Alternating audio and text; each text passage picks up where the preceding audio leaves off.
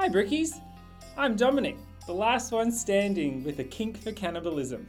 And I'm Kate, the resident phobia expert who also hears voices. And you're listening to Shit and Bricks, A podcast where we talk shit about stuff that scares us. ripping a few laughs and survival tips along the way. As always, please subscribe, rate and review us, and don't forget to follow us on the socials at Shit and Bricks Podcast. Like the morning after a night on the curries and cans, here it comes. So drop your dacks, pop a squat, and let's get into it. Whatever hair is left. My hair's a bit all over the shop as well. I had it in a half hub, half town, and I've taken it out. So Your hairline's Kate, beautiful, yeah. if you could look really closely, there's a tan line here. And then everything back is all white and beautiful, untouched sun. You know, there's no sun's ever gotten to that bit. So it just shows you where the former hairline was. It's like my tan is dobbing me in, going, you used to be this bald and now you're even this more bald. Like, what a stitch up. Anyway. Hi, Kate. Hey, Dom. Lucky you wear a wig like an absolute champ. Yeah. I don't know. Do you reckon I could get away with a wig? One of those toupees? Those pieces? Definitely. Yeah. The more George Costanza it is, the better.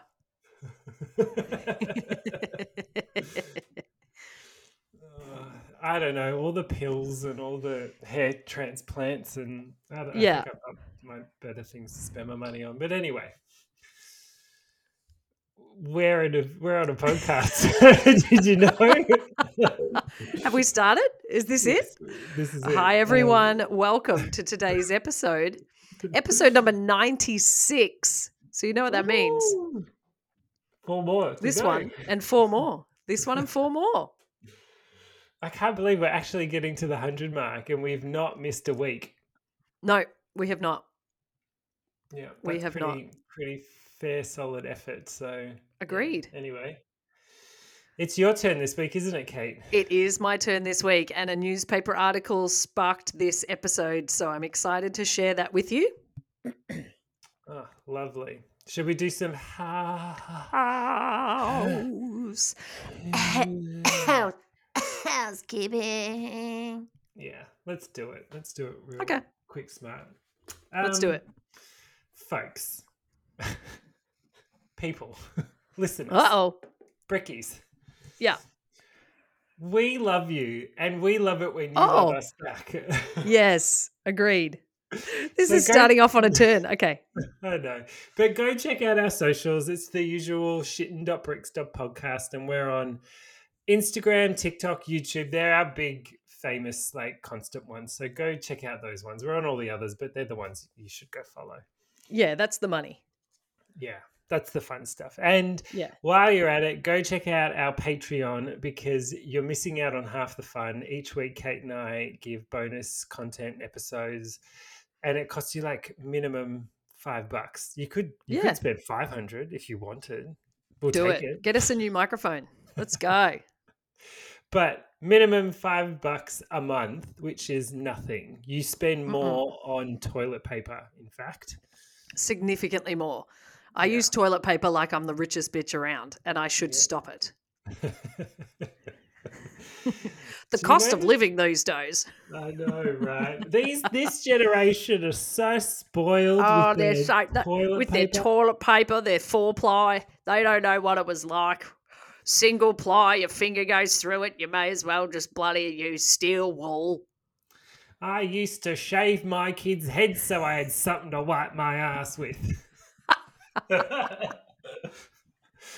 that escalated. It did.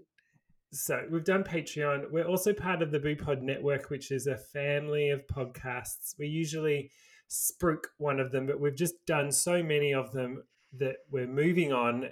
And instead, we're focusing on the fact that Halloween is coming up and... This is Halloween. This is Halloween. I'm excited. We're excited. And normally we do a Halloween special. So the BooPod Network is continuing this. And I'm also excited because we usually release on a Friday. And October this year for Halloween, there is a Friday the 13th Yeah, and for this year. none of them have taken Friday the 13th. We've got Oh Friday the my 6th God.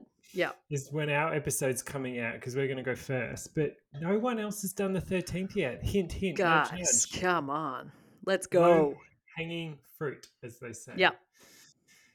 say. But yes, we're doing a Halloween special this year with Boo Pod, and that's going to mark, don't cry, folks, but that's going to mark the last episode in Kate and I's current format. But don't Yes. worry, we're We'll be coming back. back and we'll be better than ever. Better than ever. We're going to do some like rehash of some of our favorite episodes. And then Kate and I are working on something so freaking spectacular and Oh, cool. I can't wait. Yeah. So anyway, we're going to end on Halloween, which I just think that's a great way It's perfect. to wrap up It is version perfect. 0.1. So yeah, I think that's probably Great. it. That's enough housekeeping, Catherine. Sounds good. I think that's worthwhile because today's episode, I'm going to keep an eye on time because I've got a lot to share. Sure. But again, I might save little bits and pieces for our Patreon. So let's see where we get to, shall we? Oh my All God, let's right. get into it, Kate. I'm so excited. Let's do it. Let's flippin' do it. Okay. Today's episode, as you have clicked on, believe it or not, is about Stockholm Syndrome. And I was shocked to Oh. find that we've not done an episode on this as a topic. We have, and I'm gonna touch on them a little bit later. We have done standalone episodes, particularly on one of these that I will bring up. But as a whole, we've not done a Stockholm Syndrome episode. So I thought, seeing this article in the paper, which I will talk a little, not the paper, on the internet. I don't touch physical things, disgusting. But I did see an article and it sort of brought it up, and I had to ask Dom. I said, "Have we done Stockholm Syndrome?" And Dom said, "We've done, around that, and we have done a story that fits into that category, but that's a standalone." So I'll get to that in a little bit. But for those of you who are playing along at home for your phobia bingo, Stockholm Syndrome is a condition in which a hostage or a person in captivity develops a bond with their aggressor. Now, this bond, it can range between simple feelings of empathy to the illusion of romantic interest, almost to full-blown obsession and love. The name derives from the August 1973, so it's not a ancient No. terminology. It hasn't been coined in the 1800s. This is 1973. And it was from the Normalstorg robbery of the Kreditbanken in Normalmstorg, in Stockholm, Sweden, in which gunmen held bank employees captive for 6 days. And over these days, the hostages formed an alliance with the criminals. I will go into detail about that particular event in a little bit. Now, psychologists have described Stockholm Syndrome as an extreme coping or survival mechanism against a hostile situation. Makes sense. Your brain creates pathways to help you cope. Those rescued are said to be in a trance-like state wherein the concept of right and wrong was so muddled that the captivity became comforting. In cases where a person is held for years, it's the outside world that represents the danger or uncertainty. Sealed doors signify safety. So that's a quick Yeah. wrap up of your Stockholms. And as per usual, I always like to give you a rundown of some examples, some short, sharp stories. So here are 6 documented cases of Stockholm Syndrome. So these are documented ones that made this list. So I'm going to go ahead and share some of these with you now. Dom, are you ready? I'm done. I'm ready. I'm in Stockholm. Give I'm in some Stockholm. shrimp. Ja, we're here in Stockholm. Yoo-hoo! Big summer blowout. The first of the 6 is Sean Hornbeck. 11-year-old Missouri resident Sean Hornbeck was riding his bike to a friend's house on October 6th, 2002, when he was intentionally struck by an automobile. I don't use the word Rude. automobile nearly enough. I know, intentionally struck. The driver, vehicle. automobile, vehicle, yeah, car Would works. if you had to pick, are you an automobile or are you a vehicle? Oh, I think vehicle. I think because I like a strong letter. Because I have K's in my name, I think the V works for me, so to I'm an speak. automobile. Okay, you could be an Can't automobile. take it. Yeah. Nothing wrong with that. You just can't Anyway, take it. Couldn't stand it. No, I'm just not one of those types of gals. I couldn't be absolutely seen with the vehicle tag. I'm an automobile through and through. Okay, we made it one sentence without derailing ourselves. I'm proud. Yeah. I'm proud. So Sean Hornbeck, he's hit by a car. Now the driver, Michael John Devlin, jumped out. He loaded Sean into his car and took off. Police, firefighters, and volunteers combed the area for the missing child without success. 4.5 years later, another missing child, 13-year-old William Benjamin Ownby, was found in Devlin's apartment along with now teenaged Sean Hornbeck. Devlin was arrested and charged with abduction. After his rescue, Sean told law enforcement that he freely went shopping in public, he had a girlfriend, he could go on the internet, all while remaining under Devlin's watchful eye. Asked why he never attempted to escape, Sean revealed that Devlin had instilled a deep fear and threatened violence repeatedly, creating psychological barriers that kept him prisoner. Yeah, wow, that is fascinating. Like, we've done some abduction-y stories before. We have. And they've never broken... Actually, no, that's not true. Colleen Stam was a really interesting... It was. Anyway. Yes, that was a very interesting story. Gun.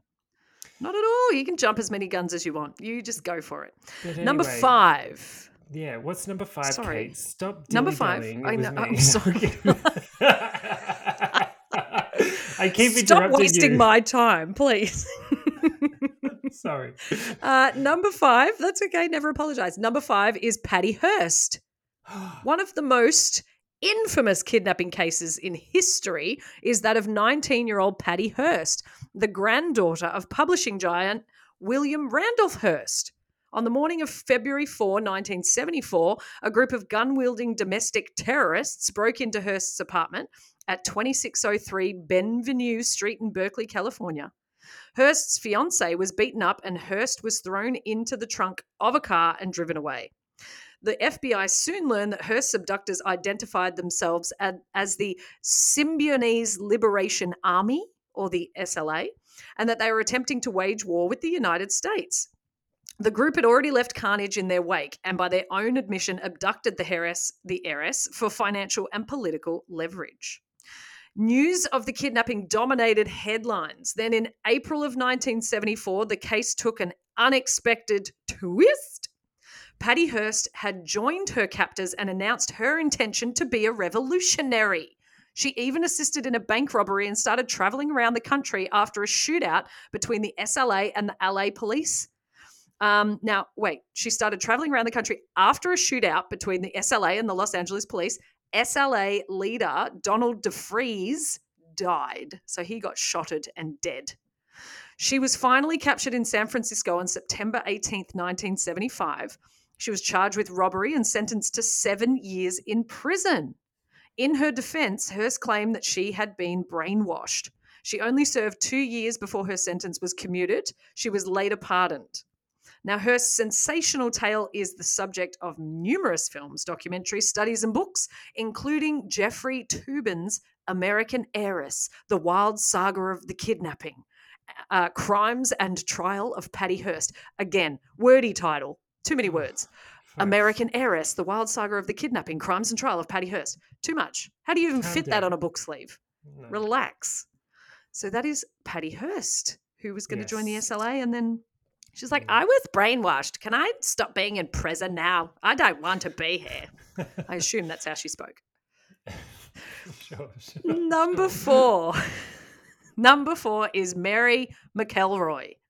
On the evening of May 27th, 1933, we're gone back in time, 25-year-old Mary McElroy was taking a bubble bath in her father's house when she was abducted by 4 men, including brothers George and Walter McGee. The men broke into the house with a sawed-off shotgun. Sawn-off shotgun? Sawed-off shotgun. Sawed off. Sawn off? Sawn off. Sawn-off shotgun. How can you break into your home if you're the brother of the victim? Isn't it? Oh, no, they were just brothers. The brothers were part of the 4. So George and Walter McGee were brothers, and they were in the foursome that came in to take Mary. Okay. So the men broke into the house with a sawn-off shotgun, and then they waited very kindly for Mary to get dressed before taking her to an old farmhouse and chaining her to a wall in a basement. Imagine the politeness. what would you choose to wear? They're like, so we're kidnapping you. Maybe wear something warm. And she's like, do I need a coat? Should I take a coat? I'm just thinking maybe like a sweater. Do I need a sweater where we're going? So she's chained to a wall in the basement. Mary, the daughter of Kansas City manager Henry F. McElroy, was a potential gold mine in ransom money. Realizing this, I mean, they obviously didn't realize it to start with, but realizing this, the men demanded $60,000. Now, this is 1933, so that's a significant amount of cash. They demanded $60,000 for her release, but they eventually settled for $30,000. So release at half price. They were having a special. The sum was paid on May 29, 1933, and Mary was released unharmed near Millburn Golf Course. 3 of the men were captured less than a month later and sent to trial. However, Mary said that she was well cared for during her 29 hours of captivity. Apparently, one of the men even gave her flowers. When the trial concluded and all 3 men were given harsh sentences, Mary was riddled with guilt. She publicly sympathized with her abductors and called upon Governor Guy Brassfield Park to reverse the sentence. Mary remained friends with the McGee brothers throughout their incarceration, visiting them in prison and bringing them gifts. This ordeal did lead to multiple nervous breakdowns for Mary. After her father died in 1939, her mental state collapsed. And on January 29th, 1940, she committed suicide with a pistol shot to the head. Part of her suicide note read, "My 4 kidnappers are probably the 4 people on earth who don't consider me an utter fool." Wow. Yeah. Commitment. Right? To get to that point as well. So that's 1940. So that's 7 years after it happened. And she stays friends with the people. She goes and sees them in prison, gives them little presents. I mean, look, okay, and you might leave space for this at some point, but I think about it, I'm a very empathetic person, and you know, I'm not saying all types of criminals or all types. If someone did certain things, then there might be that might cross a line. There could be a line. But sure. I naturally, if someone does something and is pushed to desperation and takes desperate acts, my initial thought is not to judge them and demonize them. It's very much to empathize. Oh my goodness, you must have gotten to such a place that you have to revert to this. I could understand being had to get into that situation. Yeah, I would. I would naturally. I guess what I'm saying is I'm not one to immediately be like, you're a fucking asshole. You shouldn't be stealing from the bank. I'd be like, what's happened to you that you were stealing from a bank? I have pity or I have empathy or whatever the fuck. Yeah. I could you want to sort of understand a bit more. Yeah. And how that could turn into. In an emotional state, you could. Yeah. How that could happen. Interesting. Would you like to hear number 3? Absolutely. I'm listening to it already. You're forced. You're actually stuck here, so too bad. Number 3 is Elizabeth Smart. In the early, I always like to read a name and then see if Dom nods, because then he'll know it. But Elizabeth Smart, in the early morning hours of June 5th, 2002, 14-year-old Elizabeth Smart was kidnapped from her bedroom in Salt Lake City, Utah. My worst nightmare. Her abductor, Brian David Mitchell, forced her onto a seemingly random hike for hours until they eventually stopped at a campsite. Knock, knock, knock, come through the window. Hey, Dal, fancy a hike? What do you mean? I mean, it's 4 a.m, but I'm really feeling a hike. My name's Brian David Mitchell. I have 3 first names, so if that's not a red flag, I don't know what to tell you. But BDM has taken her for a hike and they stopped at a campsite. Sorry about that. I shouldn't have done that. I know. BDM and he's packing a scroggin. And would you believe the son of a bitch has taken all the M&Ms out of it? Yeah. You know it's only the raisins and nuts left. Fuck off, BDM. Put the M&Ms back in the scrog bag. I swear to God. All right, so they've eventually stopped at a campsite. Now, Elizabeth was met by Mitchell's wife, inverted commas, Wanda Barzy. Now, that sort of sounds a bit like a drag name. Wanda Barzy. Now, Wanda made her undress, and Mitchell performed a rudimentary marriage ceremony between himself and Elizabeth. And then he Oof, raped the young girl. Ooh, that took a turn. oof. Afterwards, she was chained to a tree and abused. And over the next 9 months, Elizabeth was repeatedly raped and psychologically molded into a submissive prisoner. Any instance of disobedience was met with threats of violence. Elizabeth soon became a model captive, as you would. Why would you not try to stop the horrendous things that are happening to you? And she followed orders. Now, along with Mitchell and Barzy, Elizabeth went on many outings, sometimes to shop and other times to scavenge. During a trip to the library, Elizabeth was even questioned by a police officer and chose not to reveal her identity or to scream for help. The Mhm. trio moved 750 miles away to California, but Mitchell decided to uproot them once more and move across to the East Coast. Elizabeth appealed to Mitchell's self-proclaimed godliness and told him that they should return to Utah for spiritual reasons. Mitchell agreed with the understanding that the idea had been his. So that's a good way to sort of, I don't know, manipulate the situation. Manipulate. Mhm. Now, back in Utah, all three were recognized from the torrent of news broadcasts. Elizabeth was pulled from her abductors and returned to her family. 7 years after the ordeal, she testified against Mitchell and Barzy. Mitchell was sentenced to life in prison, and Barzy was serving 15 years in prison. Ugh. Heavy. Mm, mm, No, I mm. over the. Is that it? That's all you Yeah, get I for know. And I think, repeatedly raping and torturing someone? Like, yeah, I think also in terms of Stockholm Syndrome, to me, she manipulated that situation to get back to Utah, assuming that she would know that that would then stop the cycle. So Stockholm syndrome wise, I don't know. And then the mm, fact that she testified later on, there's not as mm, much in that suggests to me. It's really just around the fact that she didn't tell the cops who she was, but that's because she was scared, not yeah. because she didn't want to be found and she was enjoying her time. Well, to your So point, your definition earlier, I don't hear yes. sympathy or Nah, alignment nah. to your captors there. I hear fear and like just being completely Survival. terrified and torture and survival. Correct, correct. Okay, but moving on to number two. Number two, Dominic, we have done a standalone episode on this, and number two that fits into our list of 6 is Colleen Stan. If you want to hear more about this story, you can go back to Oh, our standalone episode, which would be back, I reckon, in the 30s, to be honest. It's been quite a while since we spoke about Colleen. But as a bit of a recap and it fitting was into our our first ever. was it It really? was our first ever testisode. Shut the front door.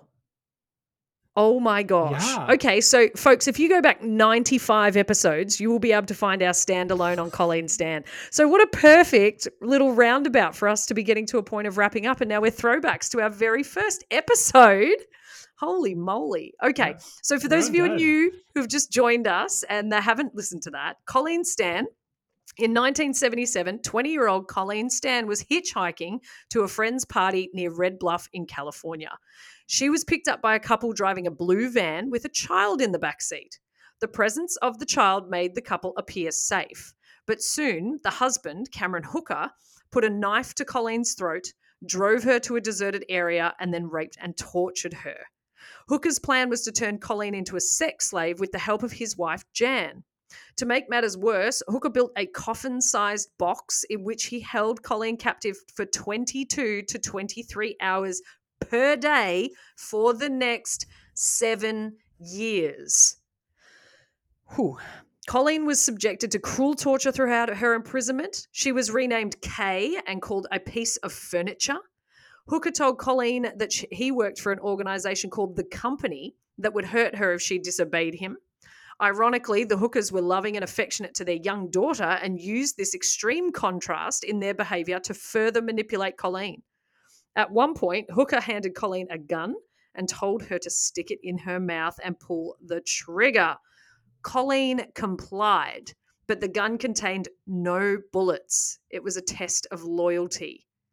In 1981, after nearly 4 years, Hooker took Colleen home to visit her family and left her there overnight. The Stans knew nothing of the abuse their daughter had suffered, and Colleen did not inform them. Instead, when Hooker returned the following day, Colleen left with him and resumed her life in the box for another 3.5 years. Holy shit. Thankfully, Jan Hooker eventually had a change in conscience and helped Colleen escape. Cameron Hooker was apprehended by police, convicted of kidnapping and torture, and was sentenced to 104 years in prison on November 22nd, 1985. That sounds about appropriate. Sounds about appropriate. Sounds about right.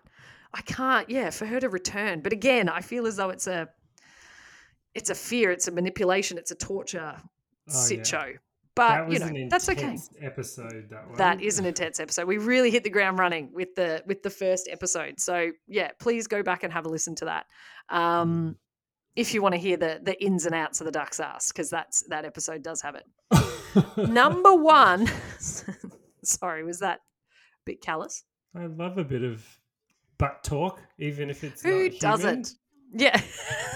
Okay. Poultry, bovine. Yeah. Something else. Okay, number one, Natasha Kampusch. While walking to school on March 2nd, 1998, 10-year-old Natasha Kampusch was grabbed by two men and thrown into a white van. That's the start of every episode of SVU. Despite an exhaustive search of the area, police could find no trace of Natasha or her reputed? Yeah, reputed kidnappers. Sorry, I just had a mini stroke. For the next 8 years, Natasha was held prisoner in a cellar beneath beneath the garage of a man named Wolfgang. Here we go. I'm not going to pronounce it correctly because it's got little blip blips above the letters. Sure. So I'm just going to pronounce it phonetically for the letters that are there in a very terrible way of English. Make it up, Kate. You got it. Wolfgang Pricklopple. Pricklopple. Pricklopple. No. Okay, so Natasha's in a cellar beneath the garage of a man named Wolfgang Pricklopple. The cellar was 54 square feet, windowless, soundproof, and closed in by a concrete steel door. Initially, Natasha was not permitted to leave the room, but as time went on, she was invited to spend time in other parts of the house. Lucky girl. She was left alone in the cellar during the day while Pricklopple worked. In the following years, Natasha was given additional freedoms as part of the pact that she would stay silent about her captivity. Each morning, Natasha and Pricklopple at breakfast together. I can't. I'm trying so hard. I'm going to have to say Wolfgang. Yeah.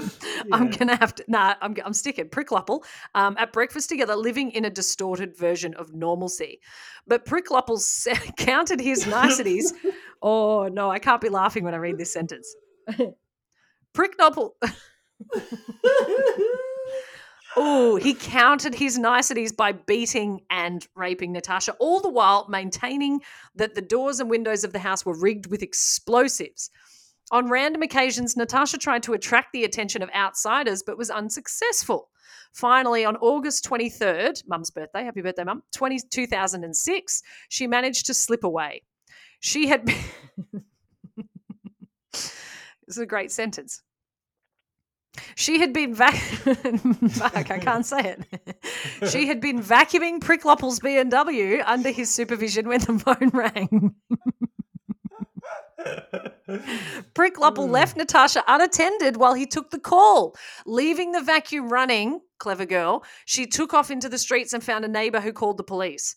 Once Natasha had been in police protection, Pricklopple realised that he would likely be convicted of kidnapping and sentenced to life in prison. No shit. To avoid this, he jumped... Oh, fuck.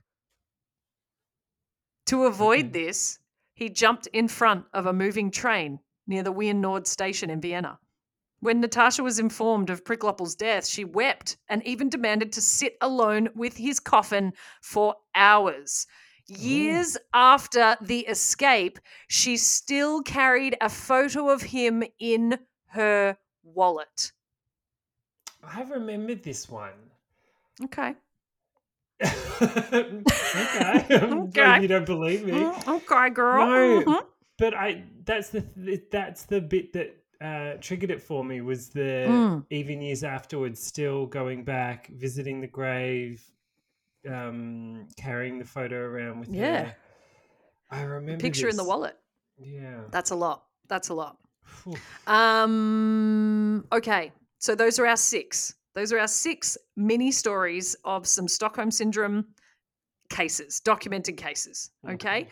Now, the article from ABC News that piqued my attention earlier in the week is centered around the initial story I discussed at the beginning of the bank heist, where they kept their people captive for 6 days. That is where the term Stockholm Syndrome was coined.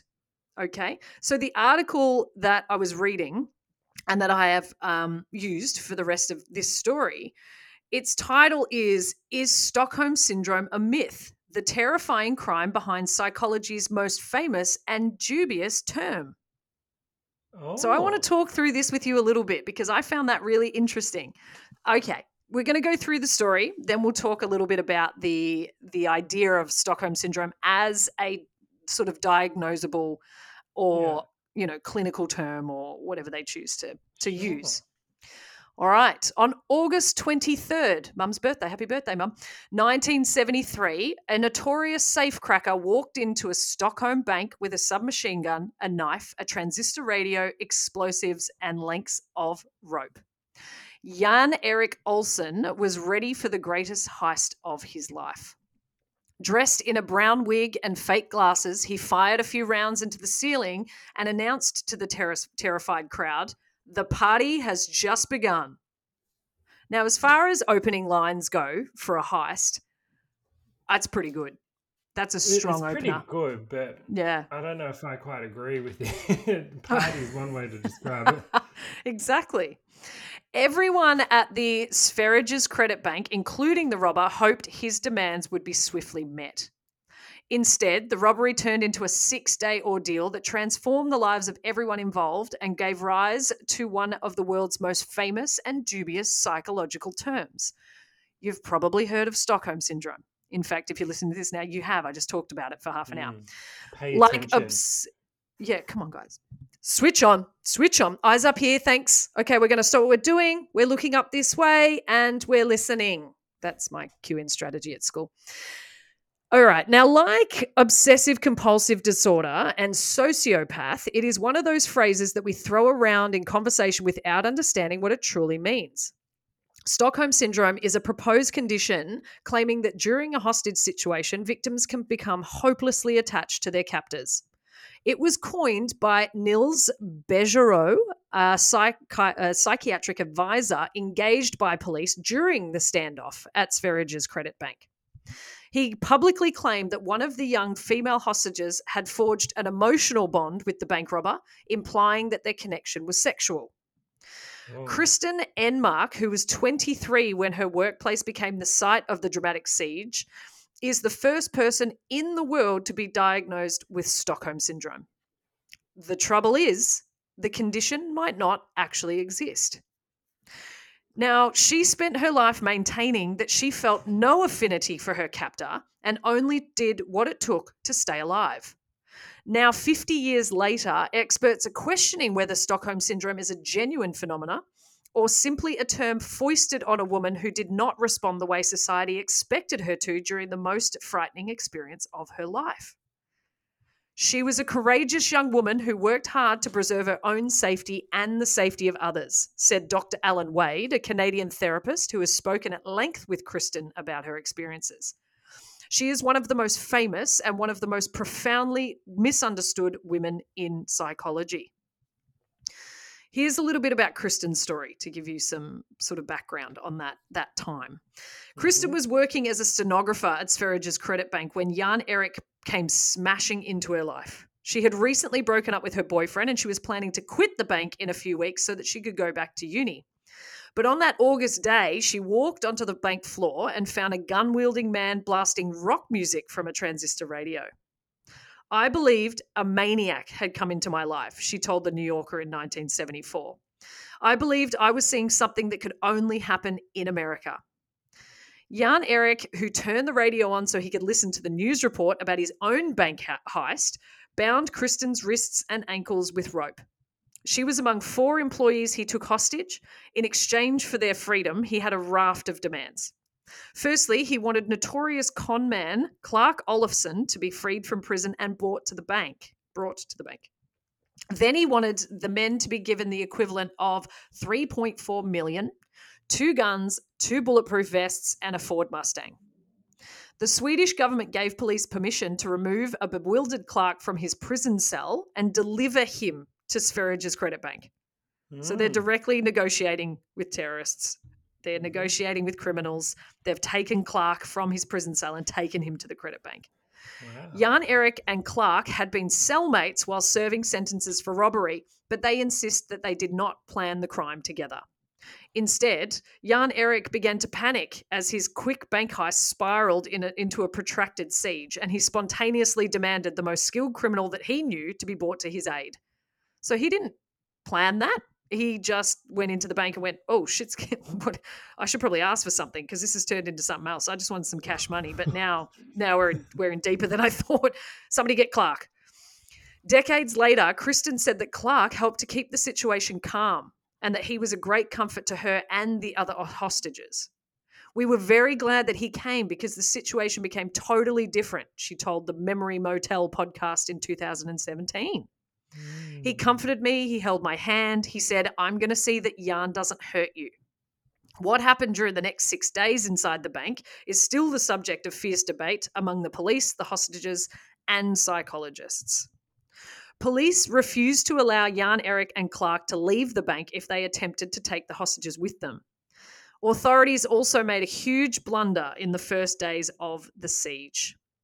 Jan Erik, still dressed in his disguise, so he had a wig and stuff on, and speaking in a fake American accent, was refusing to tell police his identity. After poring over lists of prison escapees, they decided that the bank robber was Kaj Hansen, a famous bandit who had actually been hiding out in Hawaii at the time. So the cops are just like, oh, it's got to be this guy because he's got an accent and he's got brown hair.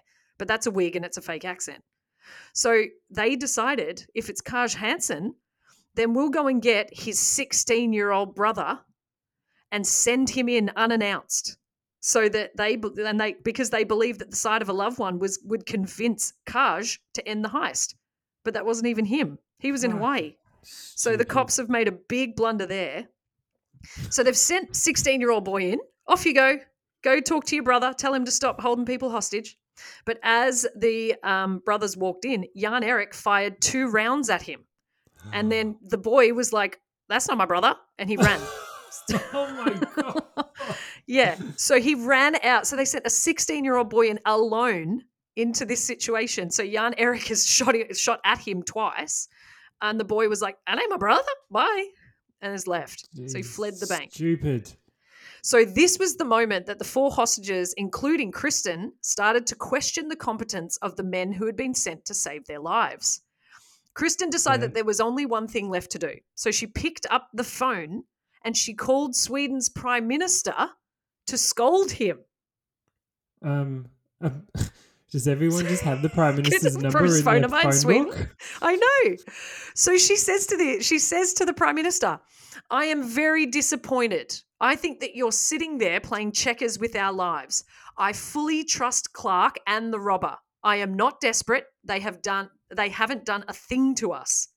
So that phone call was surreptitiously recorded by the police. So they had a copy of what she was saying. Then she continues on to say, but you know what? What I'm scared of is that the police will attack and cause us to die. So she's just stating her case here going, you're making a mess of this. You need to stop. During the 42-minute call, so she's on the phone to the Prime Minister for 42 minutes, the spirited young woman went head-to-head with the Prime Minister, demanding that he let her and the other hostages leave the bank with Olsen. So Jan Erik. You are, wait, Olsen? I'm just double checking names because Yeah, it's Clark Olsen, I think. They've got it's similar so surnames. interesting, But right? yes. Because you could easily twist this story in so many different ways that Yes. fairly or, arguably does undermine this whole, no, she's not on their side. She's just, you're a load of fucking You're douchebag messing it up. cops that are Correct. messing Who it are up. making So mistakes. at least I trust Exactly. their They're simple what they're but wanting, pure. They and they just haven't want hurt money us. and freedom. Yeah, and you guys are sending in random 16-year-olds that have got nothing to do with this because you're just guessing. Kristen went on to say to the Prime Minister, "You're the highest person in the country. You can save my life." Yes, the Prime Minister responded. But I think the best way of doing that is to not let them out on the roads. They must sooner or later understand that this must not continue. At one point, Kristen became frustrated and told the Prime Minister that he should have, no, sorry, and told Palm, I don't know who Palm is, sorry, but that she told a person he should appoint her Prime Minister for the evening so that she could be in control of her own destiny. And then he said, that can't be done, whilst laughing.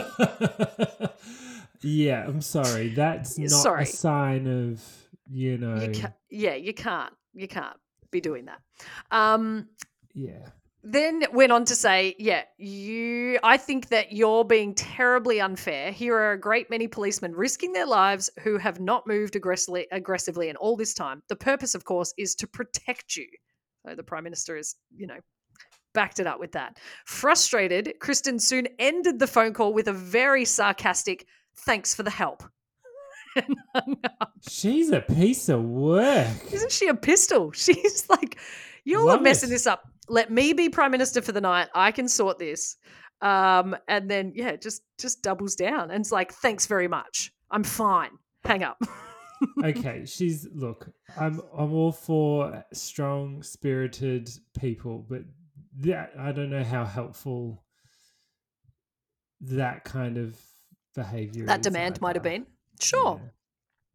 All right. Now, after this had happened, 6.5 days have gone by. So it turned into Quiet the Siege, and they've not really done anything in 6.5 days. So after 6.5 days, most of which were spent holed up in the bank vault, the hostages heard the sound of drilling. Police were making holes in the roof of the bank so that they could fill the room with tear gas. As the hours passed, Jan Erik became increasingly agitated, threatening to kill the hostages if police followed through on their plan. "Don't send in gas, whatever you do," one of the hostages, Sven, shouted at the ceiling. When Jan Erik tied a noose around her neck, Kristen believed the possibility that she would leave the bank alive was evaporating. "From the moment that Jan made me his hostage, I was afraid he would suddenly kill me," she said. "But now it was the police I was afraid of. I felt hopeless. What difference did it make? I asked myself. Which one of them did away with me?" So she's in this position now where she's going, well, it's either going to be him or it's them because everybody's fucking this up. So, yeah. Finally, the drilling stopped and police sprayed their gas, sending Jan Erik and his captors collapsing to the floor, where they sputtered and vomited. Fair enough. "We give up. Let us out," Jan Erik shouted. Jan Erik was removed from the bank in handcuffs, surrounded by police officers in gas masks. There's a picky of that on our socials if you would like to see. The hostages were wheeled out in stretchers, but Kristen, refusing to play the damsel in distress, sat stony-faced as she was taken to an ambulance. Also a picture of that on our socials. She looks thoroughly unimpressed. You fuckers, you just fucked this up. Yeah. "Clark," she called to the bank robber who was unwittingly drawn into Jan Erik's scheme, loud enough for the assembled media and reporters to hear. "I'll see you again. Ta-ta." Ta-ta, bye-bye. Ta-ta. She didn't say that. I just added that for a little dramatic effect. After her ordeal was over, Kristen publicly slammed the police for putting her life in danger. She also refused to testify against both men in court. Nils Bejerow, the police psychiatrist involved in the siege, never spoke to Kristen directly, but he diagnosed her with a condition that he invented. Calling the proposed condition Norrmalmstorg syndrome, which then became outside of Sweden as Stockholm Syndrome, Bejerow claimed that Kristen in particular was brainwashed by her captor. It is to be expected that after a point, a bond of friendship springs up between victims and their captors, he said in 1974. So the question is Stockholm Syndrome a genuine disorder? Despite its fame, Stockholm Syndrome has never been included in the Diagnostic and Statistical Manual of Mental Disorders, the DSM. Really? That The is something I handbook, just would have assumed. right? So the handbook used by healthcare professionals in the United States and much of the world is considered the authoritative guide on the treatment of mental conditions. Jess Hill, an investigative journalist who focuses on gender violence, researched the origins of Stockholm Syndrome for her book, See What You Made Me Do. Bejerow made the assumption, based purely on what he had observed from an outsider's perspective, that they had a syndrome without being any diagnostic criteria, without there being any type of study, without even speaking to the victim. And that's the basis upon which Stockholm Syndrome is born. It's really easy to say they must have Stockholm Syndrome because it's comforting to think that there must be a syndrome that explains why victims act the way they do. It is also a way of saying, I would never act like that.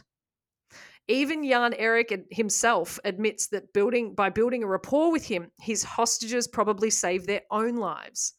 They made it hard to kill. They made us go on living together day after day like goats in that filth. There was nothing to do but get to know each other, he said a year after the robbery. Dr. Wade does not believe that Stockholm Syndrome exists. Stockholm Syndrome became a way of silencing an indignant, angry, exhausted, courageous young woman who was speaking about the realities of the events from her point of view, he said. It had nothing to do with the psychology of Kristen Enmark. It was a silencing strategy. For decades after the siege, Kristen worried that she had done something wrong during her 6-day ordeal in the vault, but as she grew older, she changed her mind. The ideal hostage is a woman who keeps her mouth shut and thinks that the police are going to protect her, she said. And when someone pops up like me who says the opposite, you have to call it being unhealthy, insane, instead of looking at what the police did. Now in her 70s, Kristen has nothing but admiration for her 23-year-old self. When they write things in the paper, I couldn't care less, she said. I know my story and I know my truth. After almost 50 years, I felt I didn't do anything wrong. I did what I had to do. And I'm kind of feeling proud of myself. And that Boom. brings us to the end of our episode about Stockholm Syndrome, which isn't a real syndrome. Wow. Boom. Kate has laid it bare, folks. Yeah. Yeah. When I saw that article and I read the context around it, where it's, it is a term that's bandied around. Like, I always hate it, particularly when I'm watching the Kardashians, which shockingly, but whenever they're like, and granted, I don't know them personally, so I don't know what they're going through, but when they're in a stressful situation and they're just like, I have such bad anxiety. Like, I need to be treating my anxiety. I've got anxiety. And no doubt they probably do. They live very intense lives. But I feel as though things like that, like anxiety and, depression, like I feel so depressed. It's like, you're not depressed. You're just upset because you couldn't get the coffee order you wanted.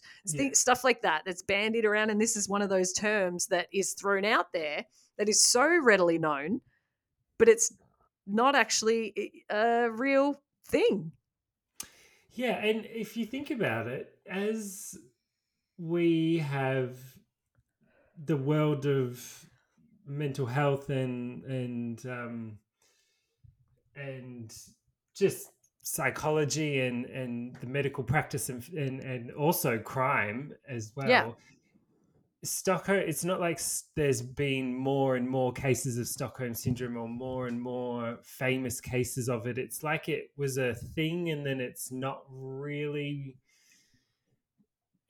it's super, super common, Yeah. or and to me that kind of says that, hey, this is too easy a bucket to put things in. Like Correct. so you could honestly, and this is a very prevalent and relevant topic at the moment because of COVID and domestic violence at home, right? Yes. Why do we not hear domestic, all these people that stay in a home and are in horrid situations? We wouldn't just paint them all with the same brush of having we're not all. Oh, well, they've got Stockholm Syndrome. Exactly. Because obviously there's a part of them that still loves and is connected. Yeah. And, there was maybe some empathy or sympathy for their for their partner or their situation. Correct. And there was a news report on this last night that I was watching. And, I know I joked about it earlier, but I mean, like the cost of living, like the ability for someone who, and in a lot of these situations, they're not necessarily financially independent. So it can be a lot of abuse around financial abuse, and it can be around them not having access to money or being questioned or things like that. And particularly, not always, but a high percentage of women. So it's not always just women, but certainly a high percentage. And if you've got children, if you are, without family or a connected network, which, occasionally that sort of situation can drive you to be isolated. And, it's not easy just to go, okay, cool. Yeah, perfect. I'll go and rent a house for $600 a week for me and my kids. And then I'll move my kid out of that school and I'll go and do the. You can't afford to do that. You can't, there's so many different situations. So I agree in the ability to tar people with the same brush. And for situations like this that are even more intensive, a hostage situation, an abduction situation. But when you go back to think that this phrase was coined by a psychiatrist who didn't even talk to the person, that's what I found fascinating. So it's so ridiculous. Incredible. But yes, gosh, we went a bit deep there. Goodness gracious. Well done, Kate. That was a fabulous one. I thought it was a cool little tie up at the end there, because that article really got me. So I just thought, I can't wait to share this, but throw in a few stories as well. And when you say it, it's a way of assimilating to a topic where you go, Stockholm Syndrome, I know what that is. Yeah, it's when you fall in love with your captor or whatever the case is. So, but now we can question, it's not a, diagnosable psychiatric condition. Yeah. Use that for your dinner table conversation. Right. And I think we'll have to put a question mark in the title, Stockholm Syndrome question mark. Great point. Love it. Oh. But what we're going to do now is we are going to head over to Patreon, and y'all should head over there too. So drop us a $5, because I have got some pop culture references that are related to Stockholm Syndrome with a doozy at the end, one of my most favorites, and you should come and listen. See you very soon. See you, folks. Love see you next week. Bye.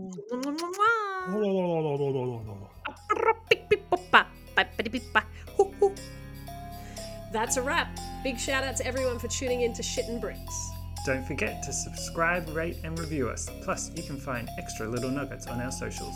Next week, we'll be back talking more shit, so do not forget to tune in. And remember to wipe, flush, and wash your hands. Goodbye. Goodbye.